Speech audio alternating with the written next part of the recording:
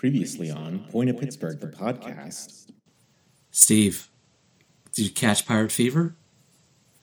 Yeah, I think I got a meeting tomorrow, but I think on Saturday I'm going to start to camp out for playoff tickets. So I just want to know if you purchased your tickets to the hottest roller coaster ride in town. Pirates team is sinking worse than that submarine trying to look for the Titanic. I guess I'm just sort of sad.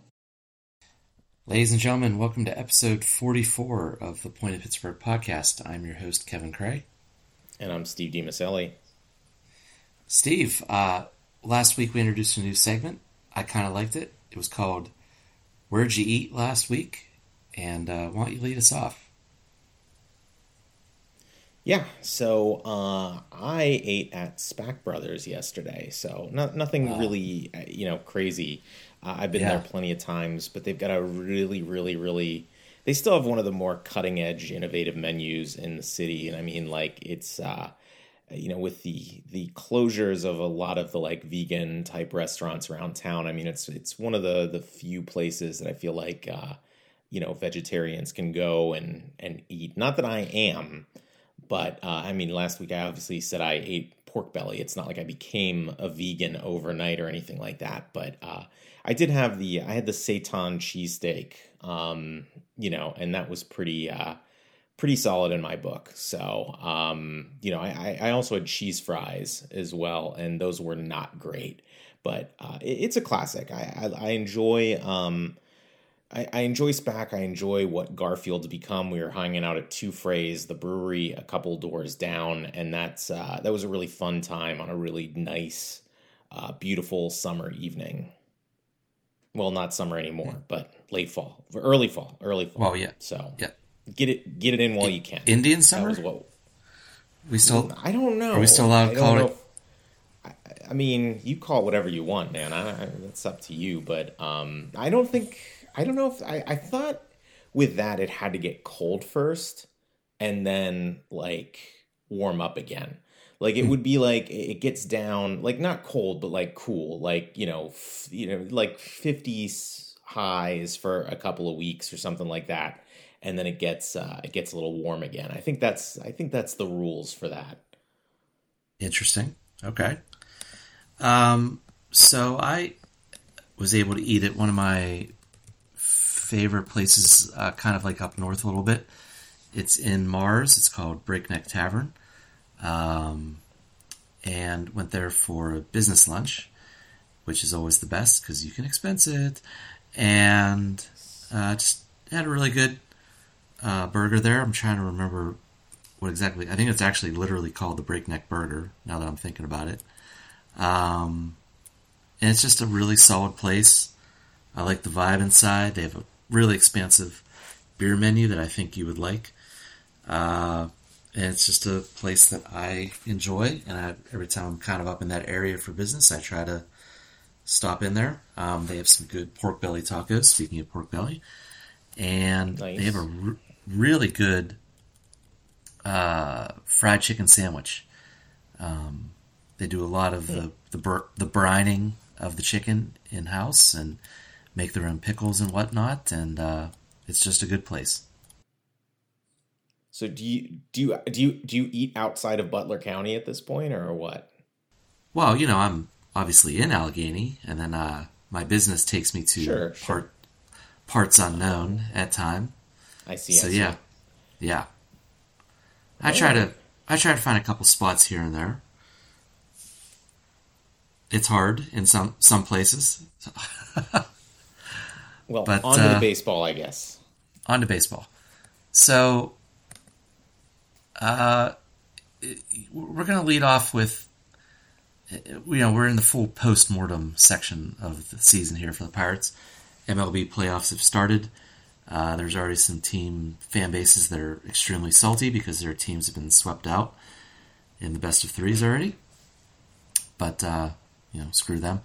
So, wanted to start off by thinking about April and that magical time that feels like it was 2.5 years ago when the Pirates were 20-8 after at the end of April. And you put together a little chart here of how Pirates certain pirates had certain wars in the month of April and how they finished their full season.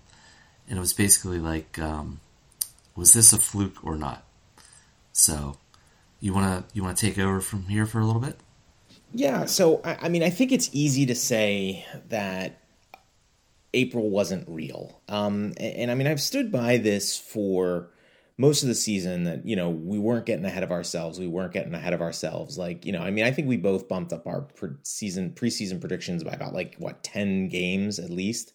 Mm-hmm. So I've been trying to pat myself on the back and say, no, you know what, it wasn't a fluke. The numbers bore, or, the numbers for this team, it really suggested that they were better than they were the rest of the season in that month. And I think when you look at this, when you look at everything as a whole, that's definitely the case. You know, looking at and we knew what the team statistics were when things hit the skids. Okay.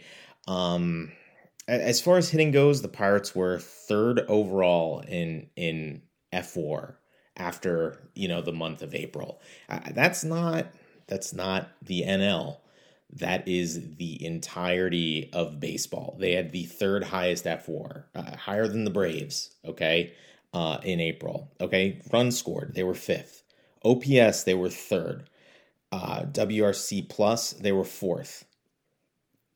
Okay, pitching, it wasn't Mm-hmm. quite as strong as the hitting was, but I mean they were eighth in F4. They were seventh in ERA, seventh in FIP, 15th in XFIP though. So maybe that was a little bit more predictive. They ended up finishing the season 20th there. But I mean, so maybe that was kind of a little prediction of a chink in the armor. That being said, 15th is still fine. That still puts you middle of the pack. And if you're hitting as well as they were for the first month, that's sustainable. Potentially you could make that formula work. All right. Runs allowed, they were eighth. Like if we're looking at raw Still runs, really they respectable were eighth. numbers. Yeah, there's nothing wrong with any of that. And that's crazy to me because, in my addled brain, it it just felt like in April everything was on full rip, and you were getting like Vince Velasquez quality starts, and Rich Hill was defying Father Mm-hmm. Time, and Mitch Keller and Johan Oviedo were doing their thing. Um, and obviously, I'm not going to sit here and poo poo like seventh and eighth over in the entire league, but I mean, it almost felt like at times the pitching was carrying the team, but it was really the hitting that was kind of keeping the ship floating. Sure, and I mean even Ronzi that first month was doing his thing. Like he didn't really start to struggle until May, but we'll get more into him in a second. When I compare this year's teams to other teams, other Pirates teams that sort of flopped and just sort of tanked, like I'm talking I believe it was, 2013, 2011, 2012, those years where things were looking good and then they sort of fell apart. I mean, obviously looking good much deeper into the season. But I mean, those numbers were those teams were borderline teams. Those were actually, those teams, the pitching numbers were more around where the xFIP was. The hitting numbers were way down. So I mean, those teams were getting by on, it was rubber bands and sticks with that team, and they were bound to fall apart. Like this one, it makes a hell of a lot less sense that it actually collapsed. And I think the reality of it is, and I would imagine you would agree with me on this. The reality of it is the players that were performing just weren't gonna continue to perform at that level. They're just not. They weren't capable of sustaining it in all likelihood. And I look at individual players F4s for the full season. Jack Sawinski had a 1 F4 in April. He had a 2.7 F4 for the entire season. So while I don't think collectively, I don't think he had a horrible season. I think he had a really nice September, honestly. He put up almost a third of his F4 in the first month. Brian Reynolds, who we know that he can handle, put up numbers over a full season. He had a .9 F4 at the end of April and .23 for the entire season. So again, almost a quarter of his F4, almost a third of his F4, or over a third of his F4 was. We saw that in the first month of the season, and I know you talked about you think that there were some injuries that were kind of holding him back the whole year, and that may well be true. The data might suggest that and might indicate that. Connor Joe, .9 F4 in April, 1.9 F4 for the full season. So he legitimately put up almost half of his value in the first month. Very, very close. Not Johan Santana. That's a different Santana.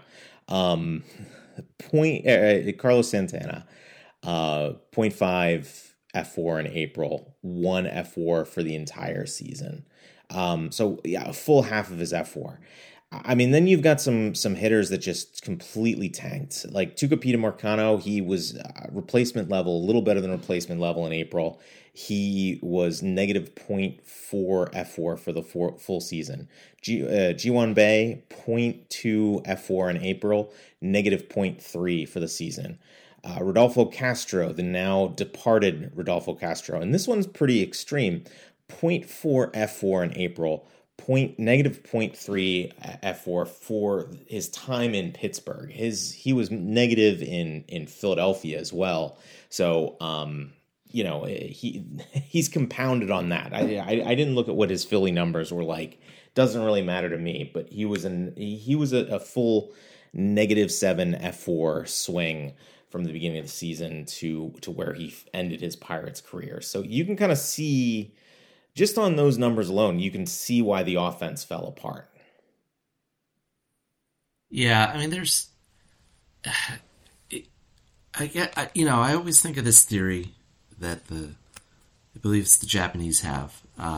They call it the triple peak theory, and it's like when your physical, your mental, and your spiritual are all lined up, you're perfect when they're at the peak. Mm-hmm. But there's also times when your physical, your mental, and your spiritual on a sinusoidal curve all line up at the bottom, and you are feeling terrible.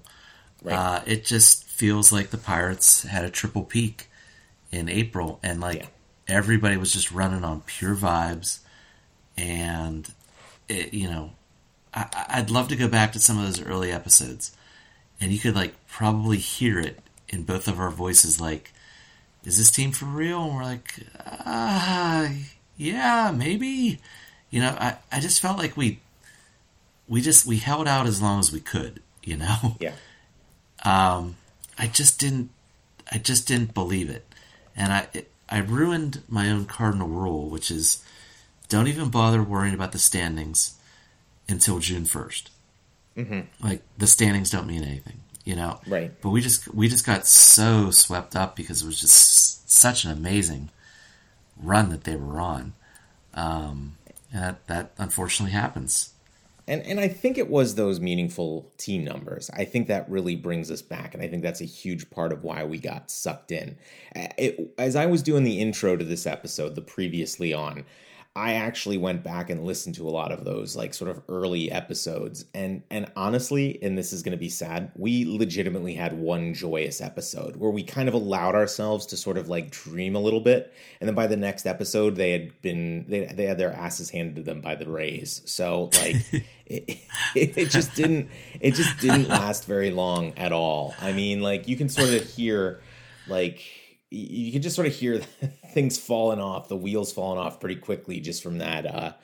I think all of those clips that I used came from a 12 episode span. So I think, so it's pretty wild, man.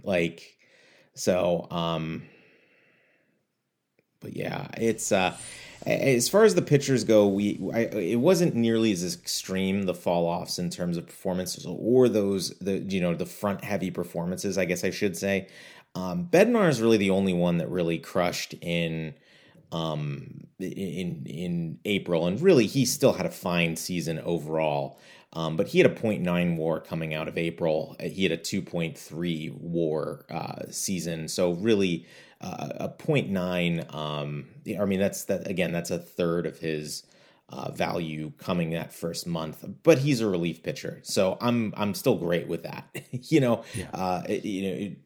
1.2 F4 over the season, or 1.4 F4 over a full season is a great season for a reliever. Yeah, my rule of thumb with relievers is you always take their WAR and triple it, and that's what he would be as a starter. So, by that rule of thumb, he would have 6.9 WAR as a starter, and that's basically like, are you a Cy Young candidate? Yeah. And that's essentially what he is, because I always consider him to be one of the top 3 relievers in the game. So, yeah, no notes on Bednar, really.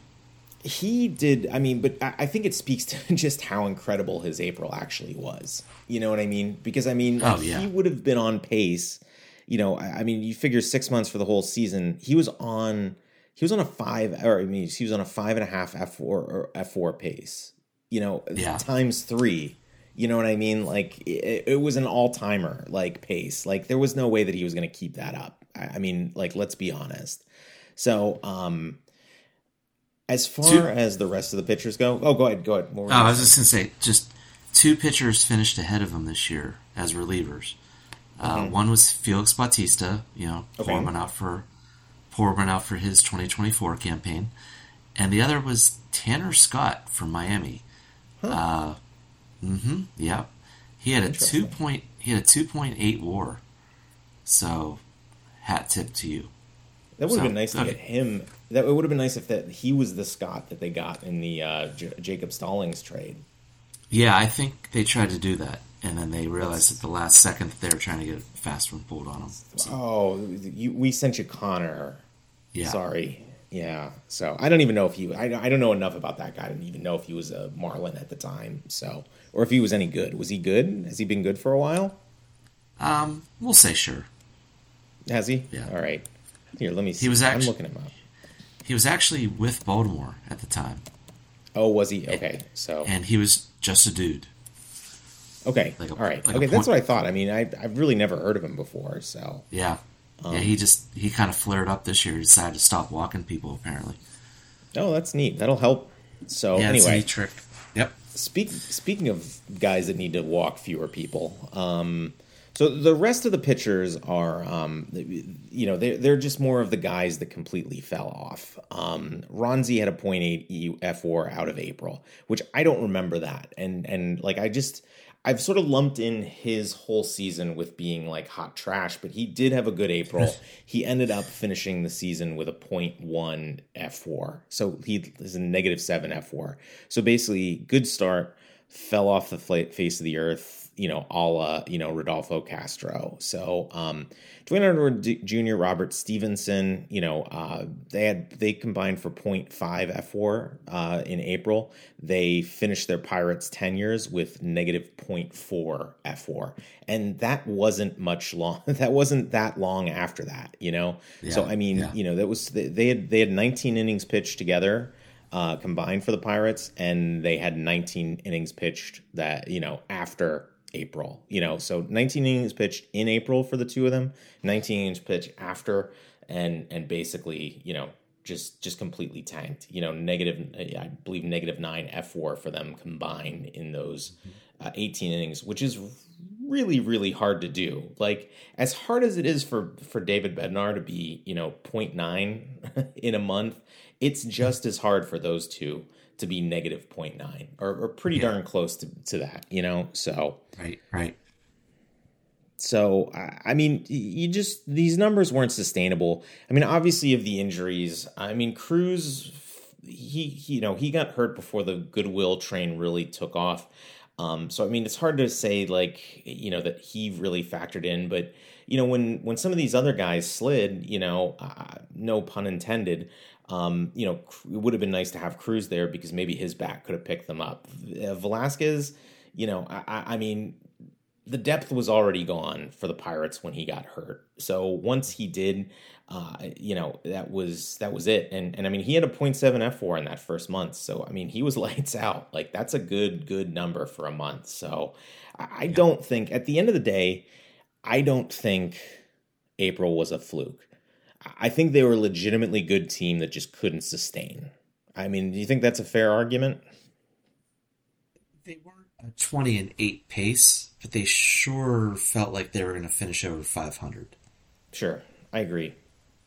You know, and that kind of leads us into what we're going to talk about next. It's like, well, as a whole, writ large, how should we feel about this season?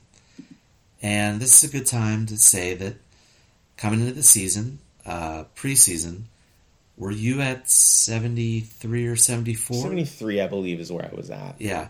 And I was at 78, and lo and behold, Pirates decided to go full Sophie's choice and split the baby and finish with 76, right in between me and you. So, I mean, by Price is Right rules, though, I win, right? Yes, of course. Yes. Okay. By Price is Right rules.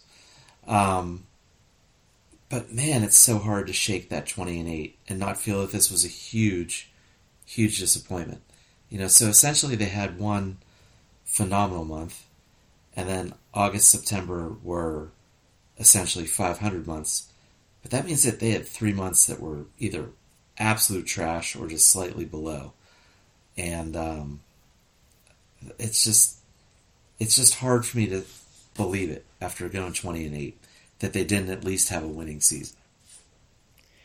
Yeah, I mean, it's doable, though. I mean, again, that's why you don't look at the standings until June 1st. You know? That's right. That's right. I mean, at the end of the day, it has happened. I'm sure it has happened before, you know, where a team is the third best in baseball and is just absolutely or second best in baseball at the end of April and is just nowhere when it comes time for the playoffs or the actually pennant, it's funny you say that, because I saw on Twitter that someone put a tweet out saying that the Pirates are the first team that had 20 wins in the month of April or greater to finish below 500, and they listed like all the other teams, and like the closest one was something like 86 wins, you know, or 84 really? Or something like that. That's surprising. Yeah. I did not see that.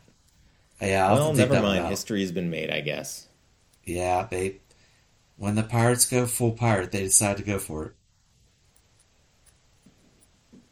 Yeah. I mean, here's my thing, though. Again, you can compare this team to what they were in April all that you want, and they were a very good team in April. If I'm comparing them to last year's team, just side by side with last year's team, I mean, it's hard not to be, you know, pretty happy. I mean, last year's team put them in a position to draft number 1 overall. Okay, they've got about a 3% chance of getting there this year, which, you know, I'd rather them win the lottery again than the Cardinals, you know. So it's hard for me to complain when they improve by 14 wins. Like, that's a pretty substantial hike in the right direction. I mean, I understand that there's this line of 500 ball that people put such an emphasis on because of, you know, 20 years of losing. I don't really care that much about 500. I think this team ultimately is in a better position to move forward and get to the playoffs. You got some guys that came up and got some experience at the major league level in a lower pressure situation. Like, could you imagine what would have happened if Andy Rodriguez would have come up in OPS plus to under 60 for a little while the Pirates were in a pennant race? You know what I mean? Yeah. Basically come up and like and Austin Hedges at the plate. He didn't Austin Hedge at the plate. He was not that bad. But I mean, like, struggled at the plate for a while, like while they were having important at bats, like after everybody had been clamoring for him all year long. Like, it took the pressure off some of these guys. And I'm not going to say that I would rather the pressure not be on. I would have rather seen the pressure be on because I want to see this team win. But there were some benefits. There was a baseline benefit to them struggling because they got to get these guys up and they got to actually be rookies. Andy Rodriguez would have had to finish the year in AAA in all likelihood with his hitting numbers. as they were. Yeah. So, I mean, so here's a quiz for you. Here's a quiz for you. Okay. I know you love when I quiz you just straight out of the blue. The Pirates had 8 players exceed their rookie status, either by at-bats, innings pitched, or, in the case of one of them, service time. How many of those 8 can you name off the rip? Triolo, Endy, Yep. Melodzinski. He's the service time guy. He's the service time guy? Okay. Yeah, because he didn't exceed 40 innings, as a reliever, of course. Okay. Yeah, right. Yeah, I don't think Nick Gonzalez got there. No, he did not. I don't think LL Ortiz, as I'm calling him now, he got there. How many more? I got 3 more to go. You got 4. Yeah. How many more do I get to go? 4? I thought I had more than that. 4. No, you guessed 4, and there's 4 more. No, left. Endy, Triolo. You have Endy, Triolo, Mlodzinski. Yep. It's fascinating. The one Ji-hwan Bae. Yep. Yep. This is really interesting. Are you going to save the most obvious one for last? Yeah. Really, it's probably the most obvious one because I'm just like I'm just used to thinking about this guy. Yeah, you got 2 more. I'll give you. I don't know. I'm seriously. I'll give you one. Man. Quinn Priester in his last start. Well, Henry Davis did Henry Davis get there? There you go. Okay. He sure did. Okay. That was the most obvious one. I didn't realize Quinn did. So by that token, that's a lot of rookies that they incorporated in. And you can make the case that to varying degrees, all 8 of them are going to be playing some sort of role for next year's team to varying degrees. Sure. So from that perspective, breaking them in, knocking the rust off of them, it was a good year for that. Now, their numbers didn't exactly bear it out, but they got acclimated. And you're starting to see that critical mass of talent that I'm always preaching about, that it's here, but they desperately need to augment it this offseason with either trades or free agency, which is, catnip for a future episode for us once the leaves start to fall off the trees. Yeah, that one's right around the corner. I mean, we're going to be. I'm sure we'll spend a lot of Bob Nutting's money before this one's over. So, and I definitely have some ideas, and I agree with you 100%. They need a starting pitcher. They need solutions at first base, and I don't know. The first base problem is not one that I envy them for having at this point, and they're not the only ones in the first base dilemma boat. There's a lot of teams that are struggling in that department.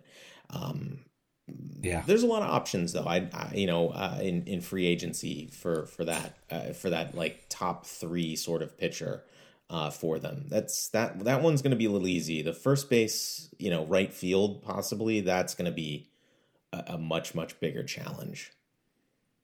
Yep. So overall, just like a quick 30 seconds, would you say that this was a successful season? Sure. I think so. Okay. I mean, I don't want to say it's a successful season, but I think it was progress. So I'm not going to say success, but I will say that they made some progress this year. Yeah. I think it was, if you go on the preseason expectations, it was right on track.